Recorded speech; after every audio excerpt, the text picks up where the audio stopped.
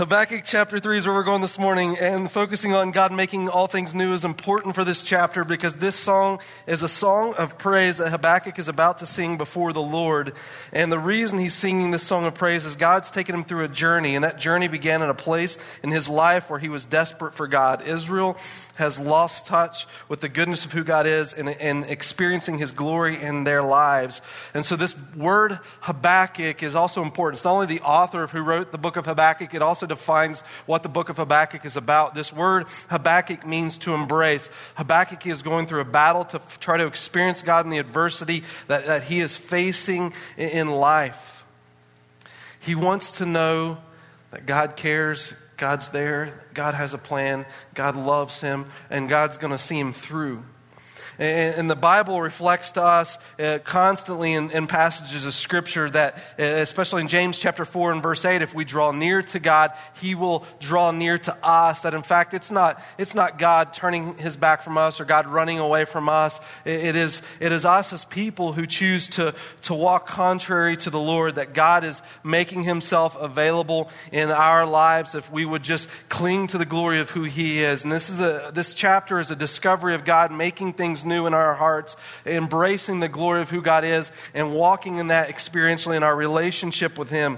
When Habakkuk starts Habakkuk chapter 3, in verse 1, he starts this section acknowledging to us that this indeed is a prayer, it is a song, it is something Habakkuk's rejoicing over before the Lord. In fact, when you look in verse 19, it reflects the same thing. The end and the beginning of this chapter shows that Habakkuk is singing this praise before God. This is a song of rejoicing in what God has brought to him and his experience of adversity before the Lord. And it says in verse 1, a prayer of Habakkuk the prophet according to Shiginion. That's how you can just say that right there. Lord, I have heard the report about you, and I fear. This word for fear also means I am in awe. O Lord, revive your work in the midst of the years. In the midst of the years, make it known. In wrath, remember mercy. And when Habakkuk makes this word, shiga whatever you want to call that this morning, I'll tell you that commentaries have no idea what that means. They take their best guess at it. They say it relates to music, and that Habakkuk is writing a psalm here, a psalm of worship or a song of worship. And so their best guess is this is either the type of psalm Habakkuk is writing, or this is some sort of instrument related to the song in which they're to sing this in praise to God. And the crux of what he's saying and his desire and what he's experienced in the Lord is that God in verse 2 would remember mercy in the midst of the wrath. If you were to recap what Habakkuk has experienced in the first couple of chapters as it relates to God, Habakkuk comes to God and says, God, what are you going to do about all this corruption we're seeing within the nation of Israel? And God says, well, I'm going to stop it. And Habakkuk says, oh, you're stopping it? And God responds, yeah, I'm going to stop it. I'm going to bring in the Babylonians to stop you guys from living contrary to me. And then Habakkuk's question then is, God, well, do you even care about me? Do you care about your people, your covenant people? And God's response we see in chapter 2 is, yes, I'm offering you grace and discipline against those who oppose you. In chapter 2, specifically in verses 4 and 14 and 20, as God brings his judgment, his pronouncement of judgment against the Babylonians, God's also delivering to Habakkuk his desire to bring his covenant people back to his glory. He's using what Babylon brings to this nation as a tool of discipline because they are his covenant people. God is teaching Habakkuk the difference between wrath and discipline. It's an important point for all of us to recognize. In fact, Scripture shares much about this idea of God's discipline and God's wrath. And in Ephesians chapter 2, it says this, and you were dead in your trespasses and sins. Among them we too all formerly lived in the lusts of our flesh, and we were by nature children of wrath, even as the rest. But God, being rich in mercy because of his great love, which he loved us, even when we were dead in our transgressions, made us alive together with Christ. By grace you've been saved. and raised us up with him and seated us with him in the heavenly places in Christ Jesus, so that in the ages to come he might show the surpassing riches of his grace and kindness toward us in Christ Jesus. See, we could approach in our lives often this text similar to the life of Habakkuk. In the midst of adversity, in the midst of hardship that you face, in difficult circumstances, you just want to know God's there, God cares. And to experience his glory, and sometimes in the adversity that you face, it brings you to a place where you ask the question, God, do you even love me? And do you care? And we've reflected on in previous weeks how the goodness of God is shown forth in his justice and in his wrath. And it's important for all of us to even acknowledge, as it says in Ephesians, that every one of us belongs under God's wrath, because in comparison to who God is, we are not holy, we are not perfect, we are imperfect, we are sinful, we are contrary to what his kingdom represents. We, in that sense, we stand in opposition to who God is.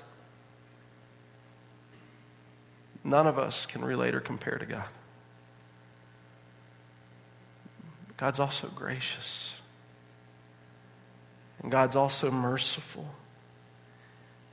And in the midst of God's grace and God's mercy, we as people find hope in who God is. And Ephesians 2 explains that to us, that we were by nature children of wrath, contrary to the kingdom of a God who is so good, yet in his grace he has extended mercy to us that we may experience the goodness of who he is. Let me just distinguish in our minds just really what the difference is between mercy and grace, because in chapter 2 we see his grace. In chapter 3 he's playing on his mercy more so here because I think it's prevalent into God's judgment. But mercy is God withholding what we deserve. It's God holding back his wrath. And grace is then God giving to us beyond what we deserve. It's as if your bank account is negative. God puts it at zero in his mercy. He's not bringing his wrath, but then he brings the goodness of who he is and giving his grace. He lavishes on you the beauty of who Christ is.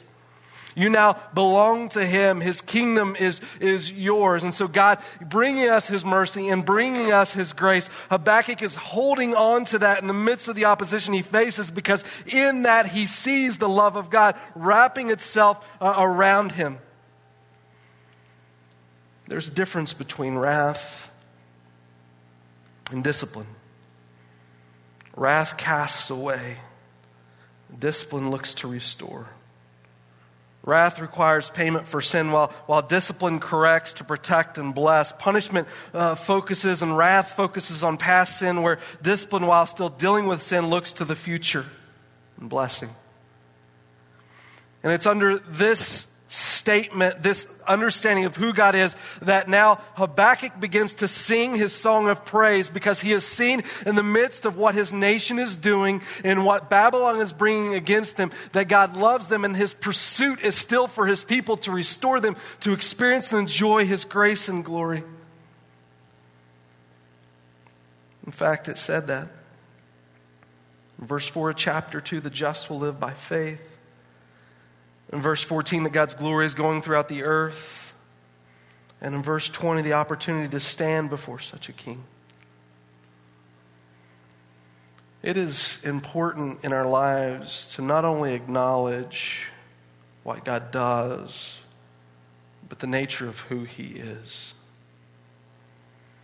We see very readily in our lives who or what God has done for us, and we proclaim it here regularly every time we open up God's Word, what God does for us. But all of what God does is wrapped in the nature of who he is. And when we connect that, we see the radiance of God's glory in our lives. John Calvin said it like this: Christ was given to us by God's generosity to be grasped and possessed by us in the faith. By partaking of him, we principally receive a double grace. And what Calvin is saying is there is this grace of God that is extended to all of us, because all of us, as Ephesians 2 says, we rest under the wrath of God. He's holy. He is good. And God has given us today. And that's an extension of his grace. He is indebted to no one, owes no one anything. But on top of that, not only has he given us the mercy of today, he's doubled up on his grace and given us opportunity to experience him through eternity in the goodness of who he is and his mercy and grace. A.W. Tozer said it this way: I want the presence of God himself. I don't want anything at all to do with religion. I want all that God has, or I do not want any. What comes into our minds when we think about God is the most important thing about us. Refuse to be average. Let your heart soar as high as it will. When Habakkuk experiences this grace of God in the midst of his people who have turned their backs on God, it says in verse 2 again, Lord, I have heard the report about you, and I am in awe, or I fear. O Lord, revive your work in the midst of the years. In the midst of the years, make it known. In wrath, remember your mercy. God, I am in all of what you're doing, how you orchestrate both your wrath and your grace, both your mercy and your goodness in what you're doing. And Lord, I'm just standing in awe of a God who cares, at a God who responds to my cry. And Habakkuk is just experiencing the goodness of who God is. When you read in Scripture how this happens, individuals who experience the goodness of God are captivated by God's glory, so much so that outwardly it's expressed in the experience they have before God. Let me just read these thoughts. When Moses experienced God on Mount Sinai, it tells us that he trembled as God gave the law. When Joshua experienced God in Joshua chapter 5, he fell face down before the Lord, and so did David in 1 Chronicles chapter 21. Daniel became exhausted and ill after seeing the vision of God that God gave to him in Daniel chapter 8 and in chapter 10. Peter, James, and John at the Mount of Transfiguration before Christ fell face down on the ground in awe of who God was. When you talk about God's glory, I can tell you anytime any sermon ever relates to that, it falls grossly short in any explanation of the goodness of who God is. But Habakkuk, beginning in verse 2, as he sings the song, tries to relate to Israel, to all people, the importance of recognizing not only what God has done, but the goodness of who he is. And as he writes in the passages ahead and talking about the goodness of his God, in verses 3 to verse 15, he explains God in two ways. Verses 3 to 7, he talks about the kingship of God, the rulership of God. In verses 8 to 15, he talks about the warrior that is God, the authority that is God, and what he's capable of, and the goodness of who God is. And he ties all of this into verse 13, which becomes the pinnacle of his explanation as to why he can sing these praises in such a glorious God, and why he has hope in such a glorious God. As he sings this song, Habakkuk reflects back to an important point in Israel's history, and that is when Israel is released from bondage in Egypt as slaves. Why? Because Habakkuk is tying the glory of who God is to the people of Israel and the way that they can relate it in the circumstances that they're about to endure. Israel was once taken captive. And Israel is once set free. And as he sings this song to the nation of Israel and the glory of God's goodness, he knows that Israel is about to be taken captive again. And his hope is on a God who will allow them to experience the freedom that relates within him. So all of that is important to us. Because in the end, as we sing Habakkuk, sing this song before the people of Israel, we're going to ask this question, so what? I mean, that's good that they've experienced God's glory, but what does that have to do with me? But it's important for every generation to find the significance of God's glory and how it relates to us in life. And so this song is the way Habakkuk ties it into his culture so that the people can rejoice over the goodness of who God is. And I got to tell you, when you look at these passages of Scripture, I get excited when I read them. When I used to read Old Testament, sometimes I would read verses that Habakkuk's about to have in verses 3 to 15, and it would frustrate me.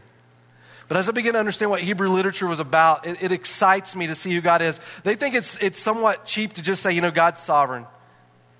Or, God's powerful. And instead, they use these poetic analogies related to God to explain the goodness of who he is. And Habakkuk relates poetically Israel's exodus out of Egypt to his people today and how they're going to experience the goodness of God. And this is the way it comes to us in verse 3. God comes from Taman, the typical vacation spot of all of us. We know exactly where that is, right? And the holy mountain, and the Holy One from the Mount of Paran, Selah. What? Well, if you study Israel's history, when they're coming out of the land of Egypt, they're going to the land of Canaan, the promised land.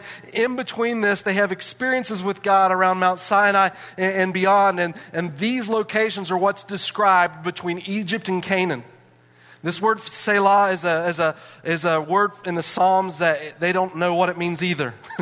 Maybe it means a reflective pause. Maybe it means an interlude musically. Who knows? But it's a song. And so whatever is happening here, he makes the statement and just says, think about this. Look, I'm saying something here.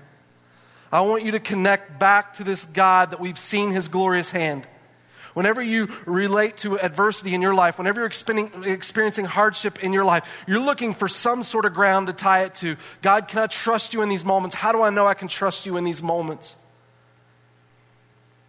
Well, it begins by looking at the past. Has God demonstrated himself as a God who is trustworthy? When everything looks hard and nothing makes sense, when you need somewhere to rest your feet, where is God? Habakkuk. Remember when we're coming out of Egypt and all of us were afraid and we were getting frustrated at Moses and we thought he was making our lives harder by going before Pharaoh, because Pharaoh, after Moses would go before him, would make our lives harder, and we couldn't see hope in that. And then God set us free, and then we're going to the Red Sea. By the way, I heard this week that archaeologists found an army buried under the Red Sea. And they're going before the Red Sea. And remember when we had our backs to the sea and we see this army coming to kill us, and God opens that and we cross the Red Sea and we get into this place and the glory of God is just radiating upon us. Do you remember that? Just think about this moment for a minute. And then it says this: his splendor covers the heavens and the earth is full of his praise. His radiance is like the sunlight. He has rays flashing from his hand, and there is the hiding of his power. And so Habakkuk is saying, you remember how God came down in these mountains, and God came down in these places, and even us, we stood in fear of that, and his glory just radiated in that. Remember this king. And before him goes pestilence, and plagues come after him. No doubt in Egypt, God brought plagues on the people there. But there's beyond that. Habakkuk is relating still to the kingship of God, because when someone of authority would come into a city or a town, he would be followed by an entourage. And the bigger the entourage, the more glorious this individual would be. And if a king would come into a land, before him there would be something, and after him there would be something. And in the center was the glory of who he is. And it's saying this God is so glorious, so powerful, that pestilence and plagues, before and after him, he controls it. In verse 6, he stood and surveyed the earth. He looked and startled the nations. This is Habakkuk's way of saying, when someone steps foot on the ground, when someone measures a land, he is saying that belongs to him. And Habakkuk is saying, this whole earth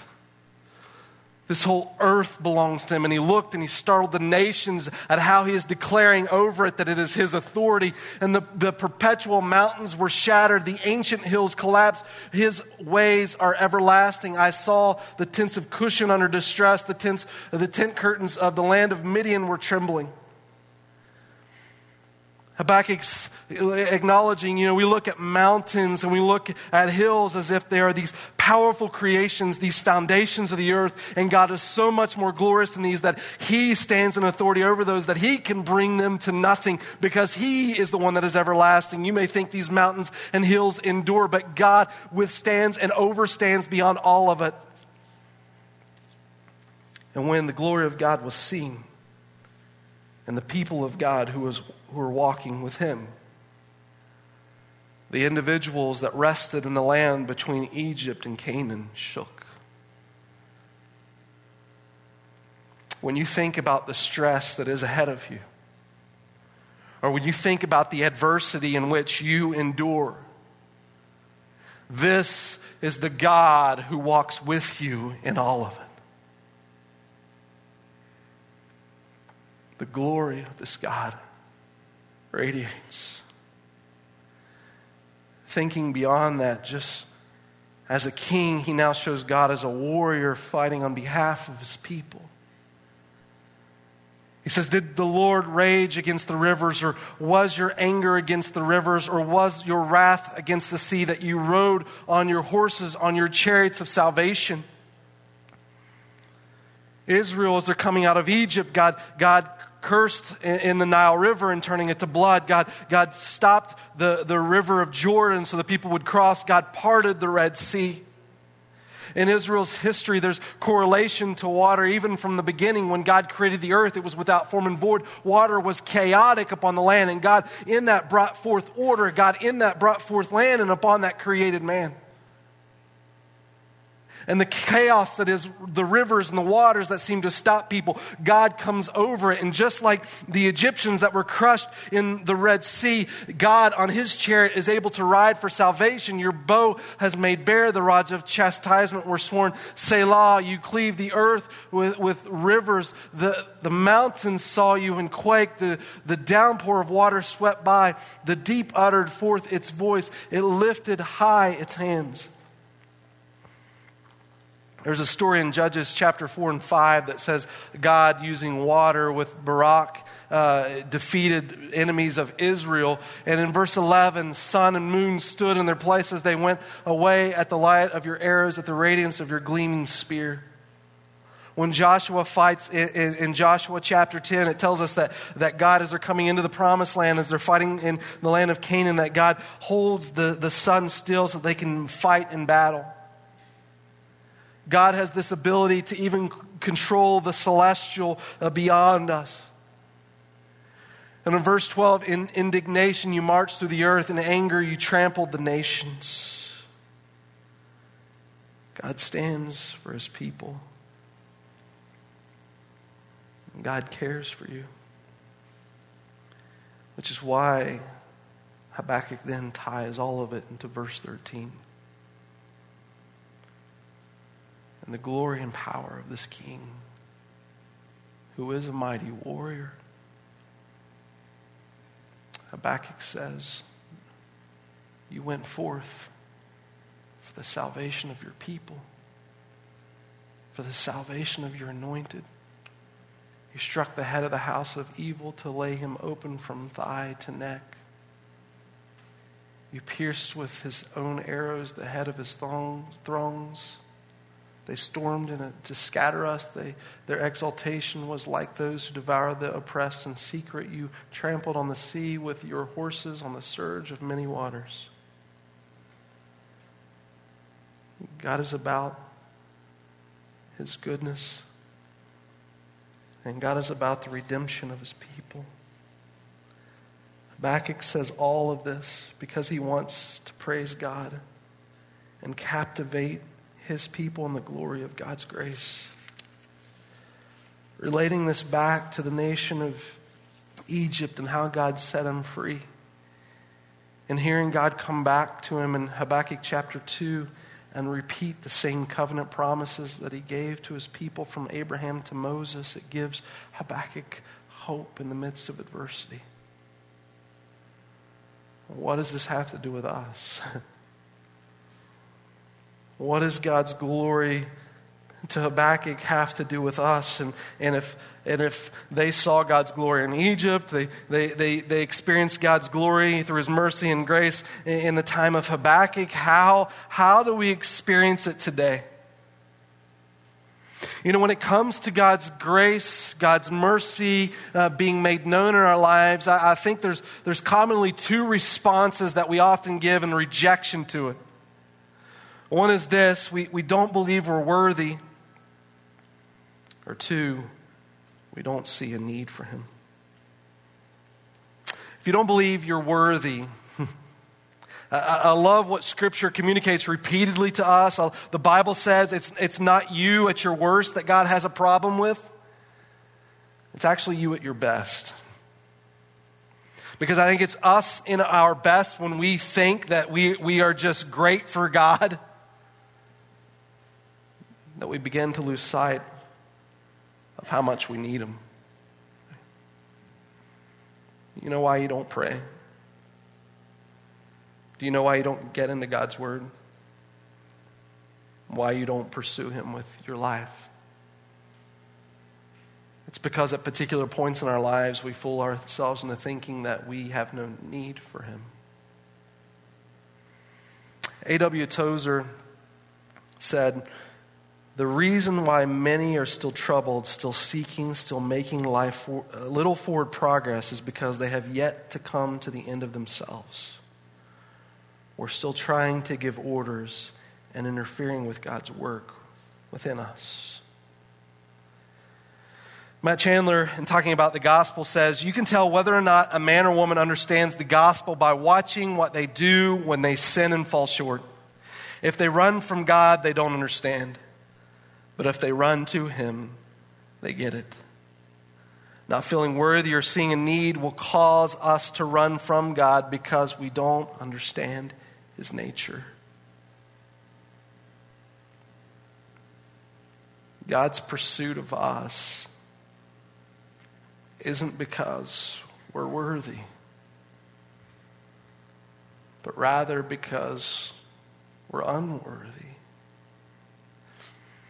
God's in pursuit of His people in their unworthiness because it is Christ who sets us free. And so it's important to then ask the question, how do we get to see God's glory? How can we contextualize in our own lives the goodness of God and who He is, that we may praise Him the way that Habakkuk is talking about in this passage of Scripture? This past Wednesday started Lent, right? Ash Wednesday. An important period of time, 40 days leading up to Easter, in which the encouragement is to empty your soul of filth, to lay it down before God and allow God to fill your soul with the goodness of who He is. How do we experience the glory of who God is in that? When you experience it, the result is Habakkuk 3. There's such praise coming out of our being and acknowledgement of who God is. I like the way Habakkuk does it. I think it's something that we can relate to as people. He sings a song of praise before God. Something we even find valuable today as we want to relate to our heart the importance of who God is. We love to just sing to God in such a way that it lights our heart with the goodness of who He is, and it acknowledges and praises Him and His glory. You think in Israel's history, it's far different than the way that we often receive God today in this sense. I don't think it's too far off, but let me just say it in this sense. During the time of Habakkuk, many people were illiterate, right? This is probably one of the most literate times in history. In American culture, we can understand God as we read His words, but during the time of Habakkuk, it was especially important to understand the truths of God, that they sing praise to God. And I would say for us, it's even important that our soul connects in that way. There's something about music that helps us connect our soul to God and sing the glory of who He is. Not only that in Israel's history, but books were hard to come by. They would have been expensive and difficult to carry around. They were in scrolls rolled up. And so not only did they have songs that taught them how to praise God and acknowledge the truth of who God was, they also had systems of sacrifice that reminded them of the importance of the redemption which God was going to bring in Christ. You think everything they did was symbolic and representing the goodness of who God was. And sometimes I think there is some importance to the way God taught His people of Israel the effects of sin. And the wages of sin being death. We're far removed from that in our culture today. And you think when you go to the grocery store to get some meat, you have no story behind that animal. I want it in a nice, clean, clear package where I can see it before I purchase it, and my hands do not have to touch it, please.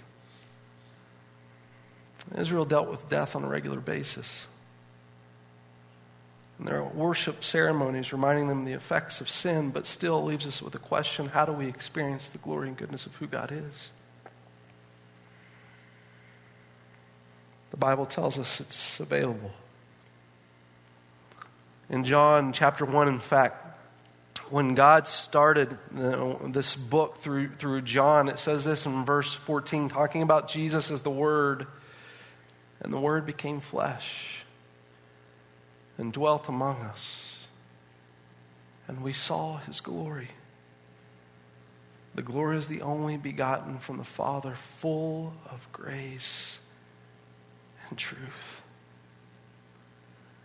Do you want to contextualize the glory of who God is in your life and experience the grace of God so that you may experience the glory of God? Here's where it happens. It's Jesus. In fact, everything that took place in the life of the Egyptians through Habakkuk, leading into Habakkuk singing this song, all of it was about redemption. You think when Israel's coming out of the land of Egypt, they celebrate the Passover, which points to the lamb who would be sacrificed. And when Habakkuk is seeing his people going back into captivity again, he goes back to the redemption of God who comes for salvation of His people in Habakkuk 3 and verse 13.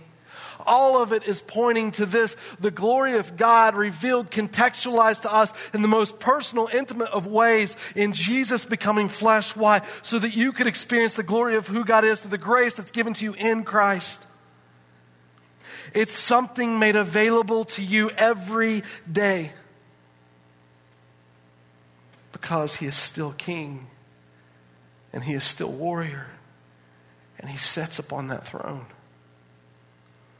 One of the beautiful things I think that happens within history, I put an illustration of it on the back of this. People continue to be, illiteracy continued to be high in history, and to have books, you typically had to have some wealth to do that. And so in order to teach the truth of who God was, people began to paint pictures to explain it. In fact, when you go back in early church history and you find pictures of God, they would paint pictures, and they made the color of the pictures even tell a truth about who God was so that people could understand the story. And this was a painting or a mosaic. It's described, it's St. Mary's mosaic that was uncovered in Great Britain in the 1960s. It was made in the 300s. That means by this period of time, in 300 years, the goodness of Christ taking place in Jerusalem by His death on the cross had carried itself hundreds of miles to Great Britain. And people continue to explain the glory of who God is. How do you see it in this picture? That's a good question. Well, this mosaic is 15 by 17 feet. It is enormous. We'll just say it's as big as your screen.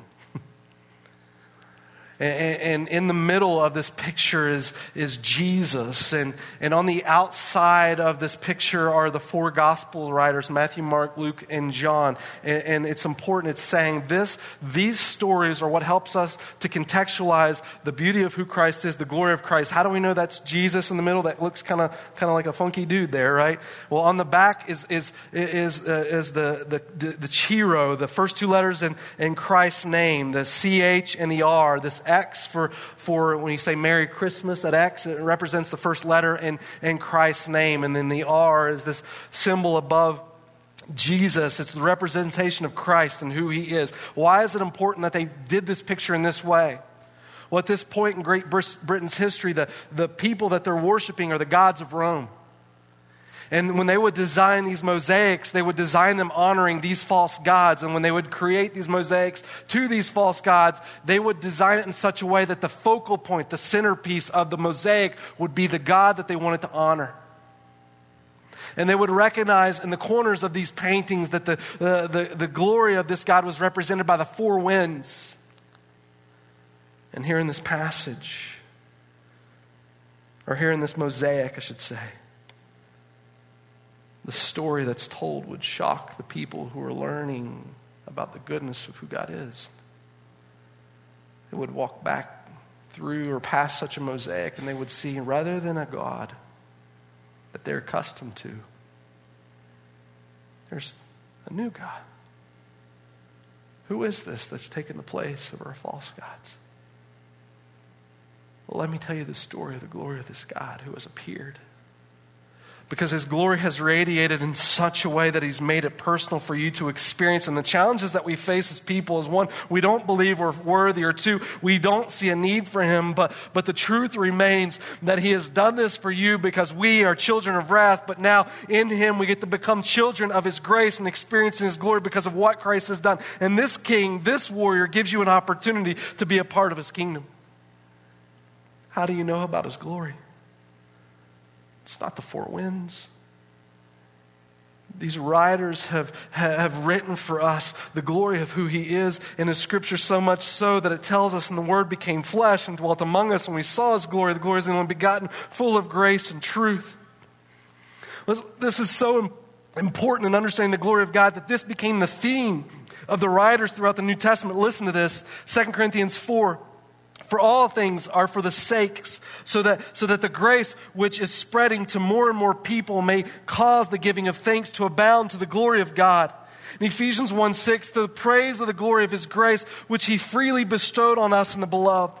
In Hebrews chapter 2 and verse 9, but we do see him who is made for a little while lower than the angels, namely Jesus, because of the suffering of death, crowned with glory and honor, so that by the grace of God he might taste death for everyone. In 1 Peter 5:10, after you have suffered for a little while, the God of all grace, who called you to his eternal glory in Christ, will himself perfect, confirm, and strengthen and establish you. In 2 Peter in chapter 3 and verse 18, but grow in the grace and knowledge of our Lord and Savior Jesus Christ. To him be the glory both now and to the day of eternity. Amen. All of this book is intended for us to pause in our hearts and allow ourselves to be captivated by the glory of such a king. To see how this good king brings justice in the earth. And in the goodness of his justice, he offers grace to his people. And as we grab hold of the grace of Christ in our lives, out of the need of who we are in light of who he is, God gives our hearts the opportunity to praise. Because in the midst of adversity, and in the midst of justice, we find hope. And in that, we rejoice. How do you experience God's glory? Everything to do with the relationship with Christ as you see your need for him. This message has been brought to you by Alpine Bible Church in Lehi, Utah. If you'd like more information, please visit us online at alpinebible.com.